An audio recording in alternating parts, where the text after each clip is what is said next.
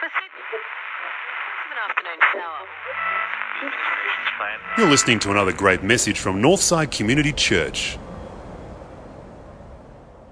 Well, Sam introduced a brand new series a couple of weeks ago entitled Modern Family. And no, for all you Modern Family fans, we're not going to show an extract from that very popular show. I wish we were, because it's one of my favourites.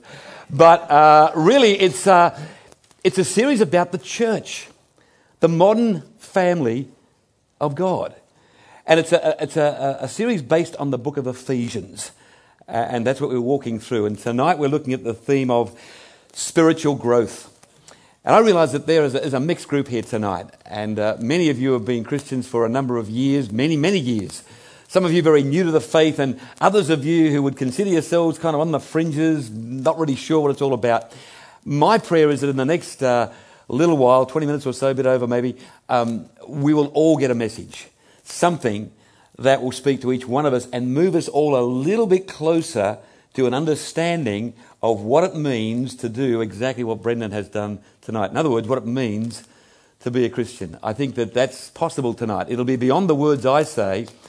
It'll be in accordance with your openness to what God will do in your life. So can I just urge all of you, all of us together, to be open to what he might say to us in these coming moments. There will be a message for each and every person if we are willing to listen. I've got a Bible reading tonight from the book of Ephesians, not surprisingly. It's chapter 4, and it's verses 17 to 24. If you've got your Bible there, or your iPad, or your smartphone, you can read along with it.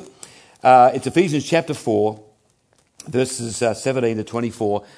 Bearing in mind the theme here is spiritual growth. What does it mean to grow spiritually? Here it is.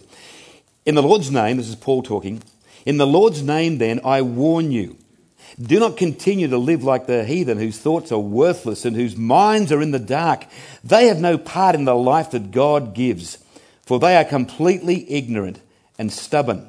They have lost all feeling of shame. They give themselves over to vice and do all sorts of indecent things without restraint. That was not what you learnt about Christ. You certainly heard about him and his followers. And as his followers, you were taught the truth that is in Jesus. So get rid of your old nature, which made you live as you used to. The old nature that was being destroyed by its deceitful desires. Your hearts and minds must be made completely new. And you must put on the new nature, which is created in God's true life, that is upright and holy. There's some pretty heavy stuff in there. We're going to unpack this tonight against the backdrop of the original hearers. That's where we always should start with the Word of God. Who were the original hearers? What was their worldview? What was their situation? Why did the apostle address them in the way that he did? I got a question tonight. Who has been to Ephesus? Matthew Wallace. I knew you put up your hand. Can we get a microphone to Matthew Wallace? Can we get this up? Phil's asleep. Just up there, mate. Okay. Matthew, in 2 sentences maximum, what was your impression of the city of Ephesus? And when did you go there? I went there about this time last year on a study tour for college, and it was huge. It was huge. That's in 2 words. It was huge. It was huge. That's 3 words. 3 okay. words, sorry. Okay. I'm going to give you another opportunity, another sentence if you want him. Is that was it like you had an idea of what it might be like, but just bigger and more impressive than you could have imagined, huh? Yeah, and I think the overall, like particularly sitting in the amphitheatre where Paul had the riot, and be sitting there reading that in Acts, and reading there and witnessing that 2,000 years later was just phenomenal. I'm very envious of this man. He's talked to me about his Ephesus experience. Who else has been to Ephesus? Come on, let's get a few. Oh gosh, okay, fantastic. It's one of my yet to be fulfilled travel aspirations. I hope to get there one day. Check out some of these images. I just took a few of Google images. I mean, this is the best preserved ancient city in the Middle East. The best preserved of all of them. And in fact, the temple of Artemis, the main god of Ephesus, that is one of the 7 wonders of the world of antiquity. And this is, that's all 3. Josh, well done. Good on you, mate. He's on the ball tonight. Good on you.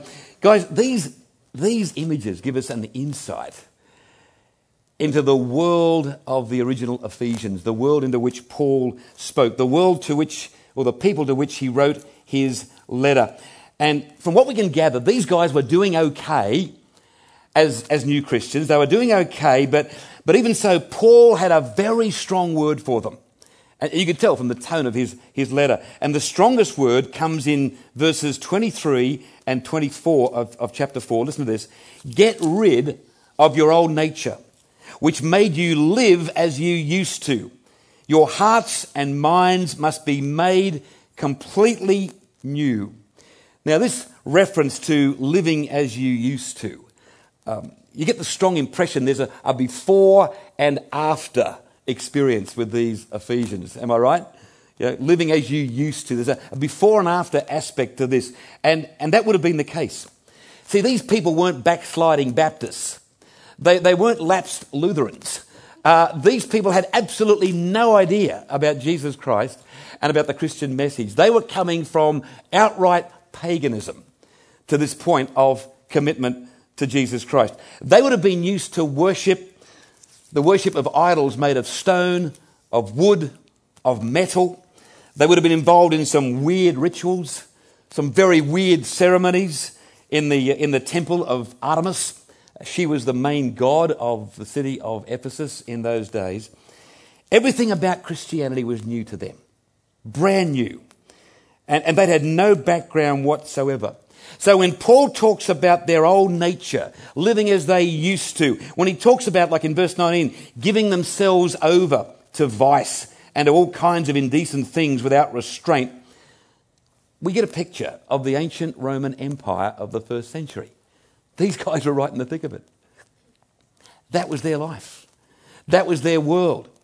If you've done some travel to other parts of the Middle East, you get an idea of what the Roman Empire was like in the first century. If you've been to places like Pompeii and even Rome itself, you get an impression with their obsession with sex and pretty wild kind of living. And a lot of this was built into the fabric of their religion.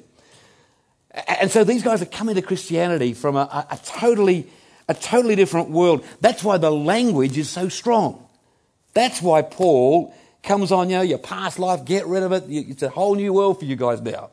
We've got a new allegiance. And so he goes to great lengths to point that out. Now, why is Paul, here's the question, why is Paul focusing on the mind? He mentions it all the time. Why is he focusing on the mind? Why isn't he telling him to read the latest Joyce Meyer book or to get into 40 Days of Purpose with Rick Warren or get into a bit of John Bevere? Why isn't he telling him to do something like that? Well, I'll tell you why. He wanted them to understand that renewal of a person's mind goes way beyond any external influence, any superficial influence, no matter how good and how strong and how effective some of those influences may be. No, Paul is saying spiritual transformation begins in the heart and in the mind. Now, this makes sense. This makes sense when you consider what the mind is. Check this out. Here's a definition of the mind. What is it? It's the human consciousness that originates in the brain and is manifested especially in thought, perception, emotion, will, memory, and imagination. I mean, that's us at our deepest level. That's who we are when you pull back all the layers. That's us at the core. And so here in Ephesians 4, Paul is saying there's a problem. Spiritually speaking, there's a problem with our minds in the natural state. And when you think about it, these are the areas of our vulnerability, aren't they? I mean, when things go off the rails for the human race, it's usually in one of these areas. Thought. Somebody gets a crazy thought of destruction that leads to horrific devastation and injury and death. Somebody perceives things in a certain way. Somebody throws their emotion behind something. They act on the basis of their will. I mean, these are the areas where we are most vulnerable. Now, the humanist says that the problem with the human mind is lack of information. What the human mind needs is more information. Education. That's the trick. Education will solve the problems, the dark side of the human mind. Now, education's a fantastic thing. But Osama bin Laden studied engineering at university and business administration. He didn't finish, but he was good enough to get there. One of the Boston bombers was a medical student. I mean, that's arguing from the extreme, I know. But here's the point. If education alone could do it, education's a great thing. If education alone could do it, with the billions of dollars we spend on education in Australia, we would be, as a nation, we would be much healthier emotionally and spiritually and morally if education alone could do it. The gospel says our minds need to be returned to the original maker. That's it in a nutshell. To the original maker. We all need to participate, if you like, in a massive spiritual recall. Anybody ever had their vehicle subject to a massive recall, where they take it back to the factory and kind of got to fix something up? Well, that's in a sense what we're all in need of, a massive spiritual recall at the level of our mind. In 1971, when I candidated for the ministry, when I said a definite yes, I will be a minister. God, I hear you. I'm going to be my pride and joy was a 1967 Holden HR.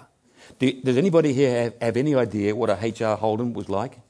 No, not one. Well, maybe. Well, Jeff, bless you. Okay, and you're not that old. Yeah, I see that hand. Fantastic. There aren't many guys. I'm speaking to the guys now. This was a gorgeous vehicle. It was turquoise. Not your aqua, no, turquoise, okay? And turquoise seats. And a wood-rimmed steering wheel. Huh? You with me?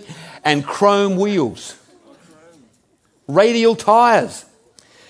And the real feature was inside I'd made the lights glow red. In another life. And it wasn't so much for the romantic influence, although that was pretty effective. It was more to conceal what Clearasil couldn't. You tried. Nice smooth complexion under a red light. Now, my dad said, Graham, how serious are you about training for the ministry? My dad was a leader in the church. He wasn't trying to talk me out of it. It was this little test. He said, how serious are you? I said, well, Dad, I'm really serious. I'm sure this is what God wants me to do. He said, how are you going to fund it? This was pre-government assistance for any learning institution outside of the recognised government universities and colleges. He said, how are you going to fund it? I said, well, if necessary, I'll sell the HR. He said, what? I said, yeah, I'll sell the HR if I have to. I'll get an old bomb. He said, would you do that? And I was so passionate, so zealous at that point. I said, look, I would, Dad, yeah. He said, okay, I'll tell you what I'm going to do. You will always need a good car in the ministry. I will lend you the money to buy your first brand new car. And hopefully you'll be able to continue on in that pattern, get decent cars all the way through your ministry. Well, I bought a 1972 Holden Tirana. I've got to tell you, I don't mind saying this publicly, it was a dog of a car. It was an absolute shocker. One of the many problems was when you put it into reverse, 8 times out of 10, the whole car would shake violently. And I would take it back to the dealership and they, oh, okay, mate, we'll give it to us for a couple of days. And it would last a while. The point I'm making is I ended up going back to GMH in Dandenong. I lived in Melbourne at the time, and I spoke to a guy in a white suit, a white coat, who took me into a special area, and they replaced the drive shaft or something and clutch housing. I got pretty much a full sort of makeover to try to solve this car's problem. It went back to the manufacturer. It had a mind of its own. It had a mind that was in need of a recall. Guys, here's Paul, and his word to these Ephesian Christians is, your minds must be made completely new. Back to the manufacturer. Back to the one who created us. Now that's where the miracle of conversion comes in. As we invite Jesus Christ into our life, as Brendan has done, and he's demonstrated that so powerfully in baptism, God, through the Holy Spirit, begins a work of renewal and transformation. I can't explain it. It doesn't make us perfect by a long shot. But something happens, and I've seen this over nearly 40 years of ministry. Things that once kind of grabbed people and turned it, like priorities change.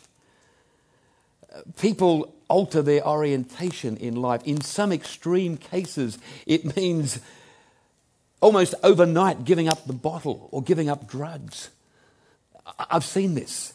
stuff that that some of the rehabilitation clinics couldn't achieve. Not in every case, but in some cases, the changes are so dramatic. Here's the thing. Here's the point. The renewal of our minds is an ongoing process in which we become increasingly aware of certain very powerful influences in our lives. Now, I should add, this is an ongoing process. It's a lifetime. It doesn't always happen overnight in the way that I've just described. And even in those cases, there's usually lots of growing to do in other areas. This is one way of measuring the spiritual growth of somebody, the extent to which their minds are being renewed. It's one way of measuring spiritual growth. It's ongoing. It's for the whole of life. Now, what are these powerful influences? I want to run you through just a handful of them as we move this message to a close. The first is this: the power of choice. That's the first really powerful influence in our lives. The power of choice. You and I make choices every day. Every day about what we will see, what we will hear, what we'll touch, what we'll experience, what we'll participate in. Peter, the Apostle Peter, has a very graphic way of expressing a warning in this area. It's pretty full on. Listen to what he says in 1 Peter chapter 5, verses 8 to 9. He says, be sober-minded. This is a great word for many in our younger generation today in Australia. Be sober-minded. Be watchful. Your adversary, the devil, prowls around like a roaring lion. What an image. Seeking someone to devour. And then he says, resist him. Resist that evil force that's trying to tempt you and get you to make wrong choices. Someone has said it's harder to rebuild than it is to resist. How easy is it for us to cave into the pressures, to go along with the crowd in vital decisions to do with social and moral behaviour? It can lead to a life in need of a pretty significant rebuild. It's easier to resist than it is to rebuild. Someone else has said there's an old axiom: inevitably we will resemble those with whom we assemble. Inevitably we'll resemble those with whom we assemble. I guess in today's language it's choose carefully. Choose carefully the people whom you hang out with. Now, you'll hang out with a wide range of people, and we must if we're going to be lights in the world. But I'm talking about the people you allow to influence your life deeply. The people you allow to influence your thinking, your behaviour, your attitudes. Choose those people carefully. We will resemble the people with whom we assemble. We need that sort of Taylor Swift sensitivity. You've got to know trouble when it walks in. Oh yes. I was up in Queensland recently, and I was listening to a radio station, and that's all they played the whole weekend. So I became, I actually like it, I liked it. It's great. Try bull. I really like it. I might even download that. Well, hey guys, here's another powerful influence we need to be aware of. The power of thought. The power of thought. There's a powerful verse in Proverbs 23, verse 7. As a person thinks, so shall they be. What we think and how we think about ourselves will have a profound bearing on the rate of our spiritual growth. That's it. That's at the bottom line. Now, I haven't got time to unpack this fully, except to say this. There are 4 beliefs that I believe are essential for spiritual health and spiritual growth. 4 beliefs that are essential, because the opposite to these beliefs will contribute to a stunted spiritual growth. It will contribute to inhibiting us and our progress in our relationship with God. The first belief is this: I am valued. God says I am valuable. The opposite to that is I'm nothing. I'm not worthy. I'm just not worthy of His love, and I'm down on myself, and I am valuable. That's the first belief. I am forgiven. That's the second belief that we need for spiritual growth. Because the alternative to that is I'm riddled with guilt. He couldn't possibly forgive me for what I've done there. And that season in my life, and so a person who can't believe they are forgiven is riddled with guilt. I am capable. That's the third belief. Because the opposite to that is, well, what can I do? I see these people up the front here and they're so gifted, and gee, Look at the lack of gifts God's given me. What can I do? What am I capable of? And that's a downward slippery slope in terms of spiritual growth. The fourth one is this, and it really summarizes the others. I am loved. I am loved. The alternative to that is God is mad at me. I know he is. Look at what's happening in my life. Look at the way things are going wrong. God, sorry, God. Why are you doing this to me? And that is a sure sign of spiritual ill health. Get those four again. I am valued. I am forgiven. I am capable. I am loved. Here's a third powerful influence. The power of perspective. And guys, here I'm talking about how we view, how we regard the things that happen to us and to others in life. Our theological perspective, if you like. And it's such a vital factor in spiritual growth. Dallas Willard, and this is in your study this week, he says, action always flows from belief. Action always flows from belief. And I take that to mean that our beliefs, our theological perspective, they'll determine our responses to various situations. Now tonight I've only got time to talk about one, and that's prayer. Or more particularly unanswered prayer. How we deal with suffering. How we deal with things when they go wrong and when God seems to be either unable or unwilling to act. If you get tripped up on that area, you're not going to grow spiritually. In fact, you may not even last in the church. I've seen so many people over the years give up on God, give up on the church, because prayers weren't answered, because things didn't work out as they would have liked. I mentioned to the morning congregation last week, and I wrote it in the church paper, if you read the cover ever of the church paper. I wrote about this experience I had in Queensland when I went up for that big Easter service. Drove past a church in Ipswich, Queensland. And fortunately we were in traffic. I could sort of take it in. I wish I'd taken a picture, but not wanting to touch my phone while I'm driving, of course. I didn't do that. But outside this church, there was this chalkboard, right? And on the chalkboard were these words, I wish God would. And then there was chalk there, and you could write in what you wish God would do. And I saw a few of them. I wish God would make Grandma better. I wish God would help us win the footy this week. Yeah. I wish God would help me pass these exams. And I thought, no, this is not the theological message you want to give to people. God's not like some sort of Santa Claus you present him with your big long list of things you want him to do.